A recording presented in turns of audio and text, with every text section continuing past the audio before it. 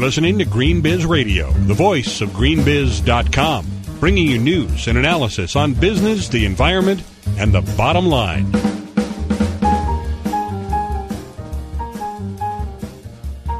In November 2007, TerraChoice Environmental Marketing unveiled a list of 6 sins of greenwashing, laying out the most common mistakes that companies make in promoting their green products and initiatives.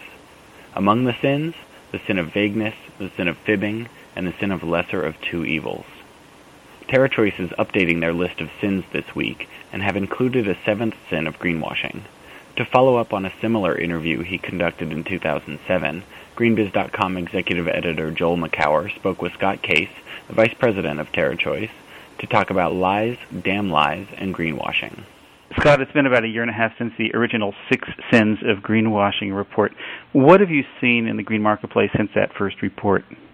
Well, TerraChoice actually just completed a second study, and what we did is we actually reviewed almost 4,000 products across the U.S., Canada, the United Kingdom, and Australia. And what we found is that greenwashing is just as prevalent as it's always been. We found that more than 98% of products out there making some sort of environmental claim were committing at least one of the sins of greenwashing. The other big finding from our study this year was what we're now calling the 7th sin, which is the sin of worshiping false labels. Because we found an large number of products, in fact, almost 25% of the study, making what appeared to be some sort of certification mark on products when there isn't actually any substance behind the mark on the product. Good. Well, before we get to the 7th sin, let me ask you just a big picture question here. I'm wondering if the bar you're setting is too high. If only 25 of 2,219 products in the North America study passed, are you really grading fairly? Well, I think that's an excellent question, and one that we really spent a lot of time talking about before launching the new study. And I think our bar is relatively simple. All we're asking is that manufacturers back up their claims, that they actually provide some sort of proof that their environmental claims are accurate, and that they can be verified, and that they're not intentionally misleading consumers. But isn't one of the problems that a lot of the things that companies are doing aren't really claim-worthy? In other words, so many of the improvements, substantial, significant improvements that companies are making in their operations and in their processes, in the product design, and the manufacturing, and their sourcing, first of all, they're kind of hard stories to tell because they're essentially about doing less bad. But equally important is that a lot of the benefits of those initiatives aren't things that show up in the products. So in that sense, isn't there a lot more that companies are doing that aren't showing up in these claims, and therefore being a little bit too hard on them, and therefore creating, or I guess exacerbating, the existing skepticism that consumers already have about companies who are claiming to be greener? Well, there's a couple of things going on. I think one, manufacturers are doing a lot of great things. They are making significant advances. The challenge seems to be that their rhetoric is outpacing the actual improvements that they're making.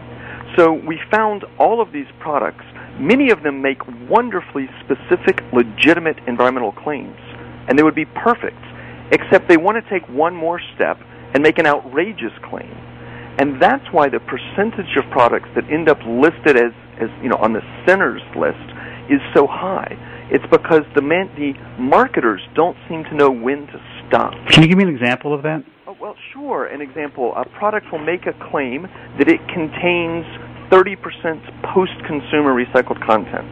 That's a good claim, simple claim. Sounds straightforward to me. But then what they'll do is add on top of that this is the greenest product ever made, that it's a wonderful green product because of that.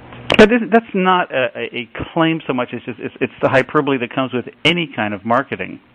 Well, I think, though, the challenge is that in this particular sector, we've got to be particularly precise with our language, because what we're talking about are things that consumers can't see. When a manufacturer claims, for example, that their product is energy efficient or that it meets the Energy Star standard, that's not something I, as an average consumer, can test. When I'm walking the store for my refrigerator aisle, I don't have some sort of magic device to know if it's really energy efficient or not. So it seems appropriate that a manufacturer should be willing to provide proof and to make that proof widely available for me and other consumers. Well, I don't think that's all that different from traditional marketing, that something gives you a better night's sleep, which is certainly a hard metric to prove, or that that something will make you feel better. I mean, isn't a lot of this just plain old marketing, and it's less sinister than it may be just sort of maybe sloppy, but it's certainly not an underhanded move on the part of companies. Well, I think it's definitely sloppy, but I think the big difference is that with many other exaggerated claims, I, as a consumer, know when it's true or false, eventually. So the car manufacturer might tell me that I'm going to feel sexier driving this sports car. Now, I might be willing to believe that for a couple of 100 miles, and eventually I'm going to realize I'm no sexier than I was before. But when someone tells me, for example, this refrigerator is energy efficient and it's using less energy and it's creating less global warming pollution because I've bought it, that's not something I'm ever going to know whether it's true or not. And as a result, we should keep the bar very, very high to make sure that we're holding manufacturers accountable. So one of the things that your company, TerraChoice, does is administer the Eco Logo.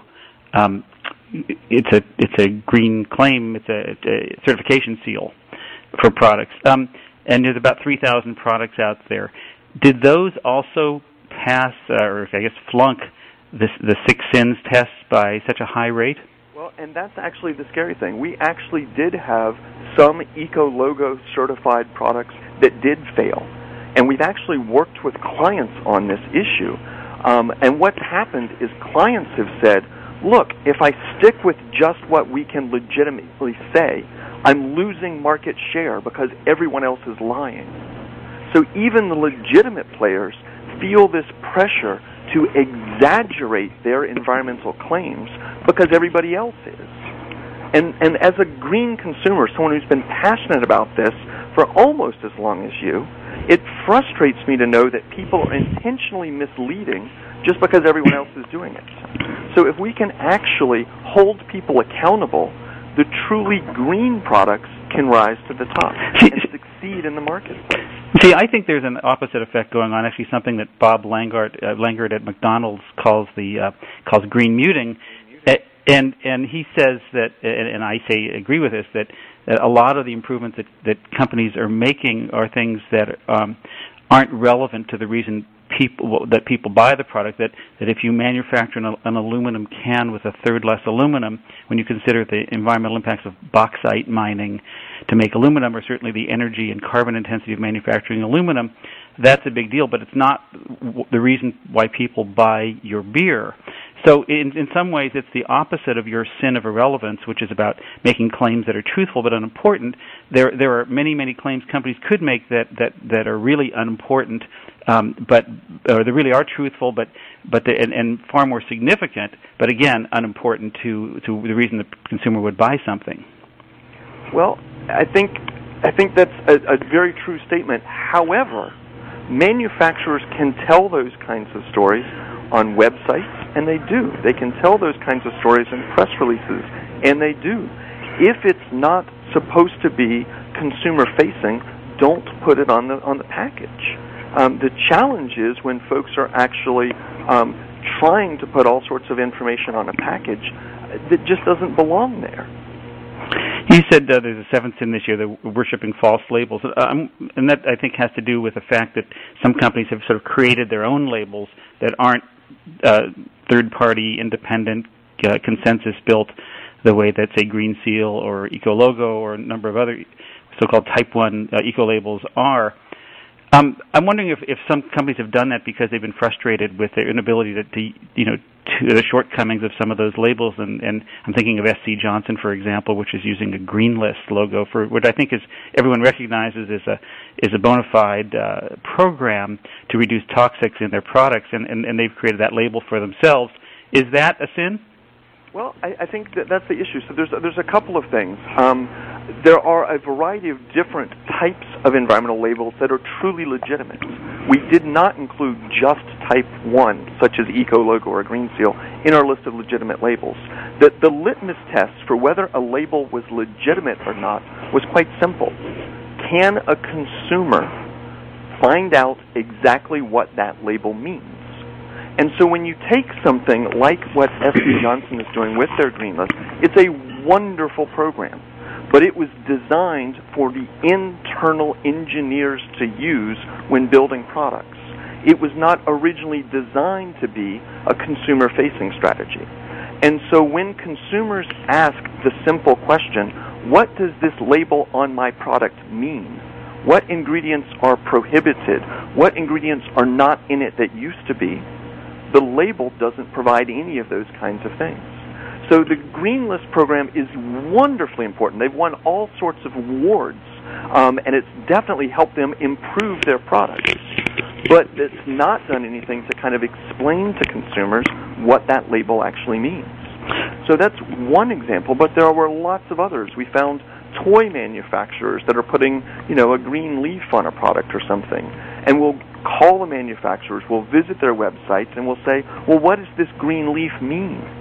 And we've actually had people say, it just means, we thought, because it's made of wood, that it must be a greener product, so we put that on there. That's not helping consumers make truly green decisions. What do you think of the entry of some significant institutions that are now getting into either eco-labeling or verification? I'm thinking here of Good Housekeeping Institute and Underwriters Laboratory, both of which are launching some kind of green labeling or certification or verification process. Is that going to help? I think that, it's kind of interesting. I see two big, huge issues out there. The one issue is what's known as label proliferation. These green spots are popping up all over the place. And so consumers have to figure out, which labels are legitimate and which ones are just fake.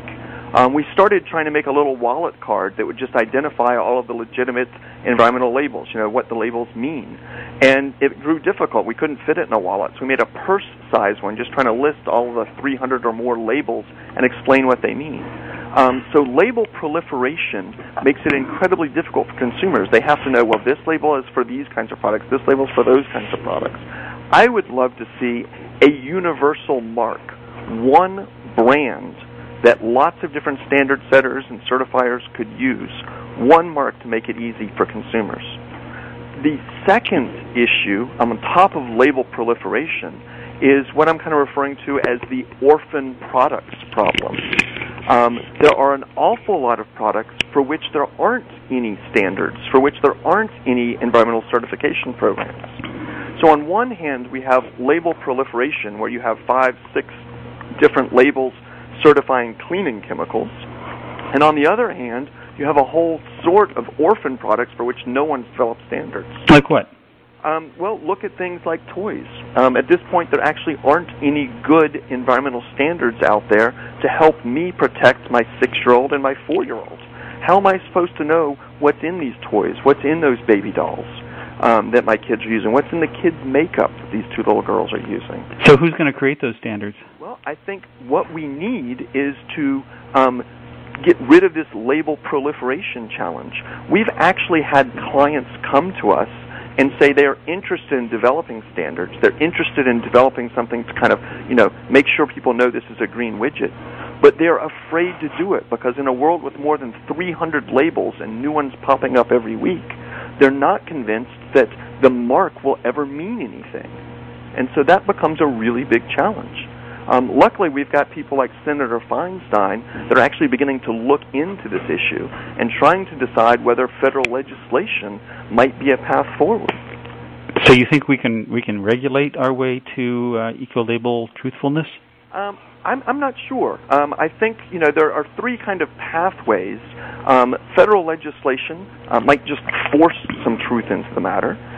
It's also possible that the large retailers could really crack down and say, we are upset by these misleading claims, and we're going to kind of force some accountability into the system. Another option would be if the legitimate environmental labels, Eco Logo, Green Seal, and others, actually banded together and created a system to kind of make it easier for consumers. It seems like that last item has been tried before, at least that you all have talked about doing things together, and that never went anywhere. Well, I think it's a big challenge, but a lot of the early discussions were more than 10 years ago, back when consumers really weren't paying much attention, and back when there were only 20 or 30 labels. Now that we're living in a world with more than 300, I think the severity of the problem is much better known. This all feels pretty discouraging, frankly, for anybody who's trying to make a difference, and with the growing number of companies that are making significant changes to their operations and their strategies, in some cases, embracing environmental improvements, sometimes dramatically, others incrementally. It seems like this is a hard slog to get any kind of recognition in the marketplace, at least from consumers. Is this? Are you hopeful, or is this? You continue to be discouraged by all this? I'll tell you, the results of the 7 Sins of Greenwashing study are disappointing. But what we have found with this 7th sin, the worshiping of false labels, we've begun to realize how big of a problem it is. There's a lawyer in Florida, for example. Send him a check for $250. He'll send you a certification, a green diploma, if you will. There are people that actually advertise in trade publications that they will certify your products. There's no testing required, no standard required, no on-site visit. Just send us a check. It's no wonder consumers are confused. It's no wonder they turn around and see greenwashing everywhere. It's because there's enough completely false, illegitimate claims out there that the truly innovative companies, the ones with truly green products, are getting lost in the green fog. I didn't hear a lot of optimism in that answer. Well, here's where the optimism comes in. I think if enough people actually pay attention to the sins of greenwashing and actually arm themselves with some of the materials that are on sinsofgreenwashing.org, that they will actually begin asking better questions, making better demands of the manufacturers and of the retailers that are supplying the products. And I actually do believe in the power of the free market. I actually do believe that eventually truth will prevail. But in order for truth to prevail, the consumers have to be educated. And right now what's happening is we've got a large number of manufacturers that are taking advantage of the fact that consumers haven't educated themselves. And so I think what we're going to see is that as more consumers are educated, the truly green products will float to the top. There's a lot of work to do, but this is a good start. Thanks so much for talking, Scott. Thanks, Joel. You've been listening to Green Biz Radio. For the latest daily news on business, the environment, and the bottom line, and to sign up for our free newsletters, visit greenbiz.com.